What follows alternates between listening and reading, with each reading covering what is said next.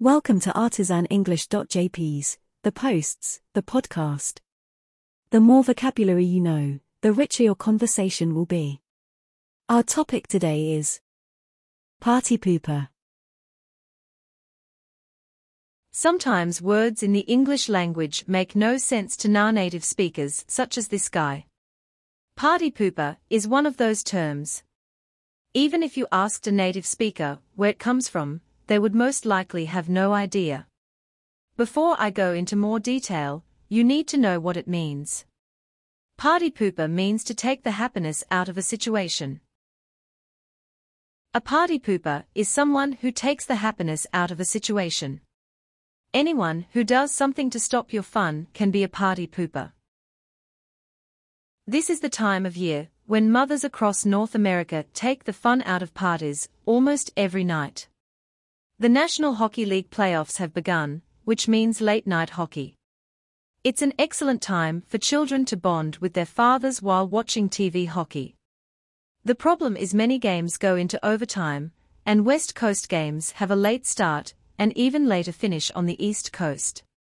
I'm sure mothers everywhere make their children go to bed before the final whistle. If it's a school night, the kids have to get up early the following day and go to school.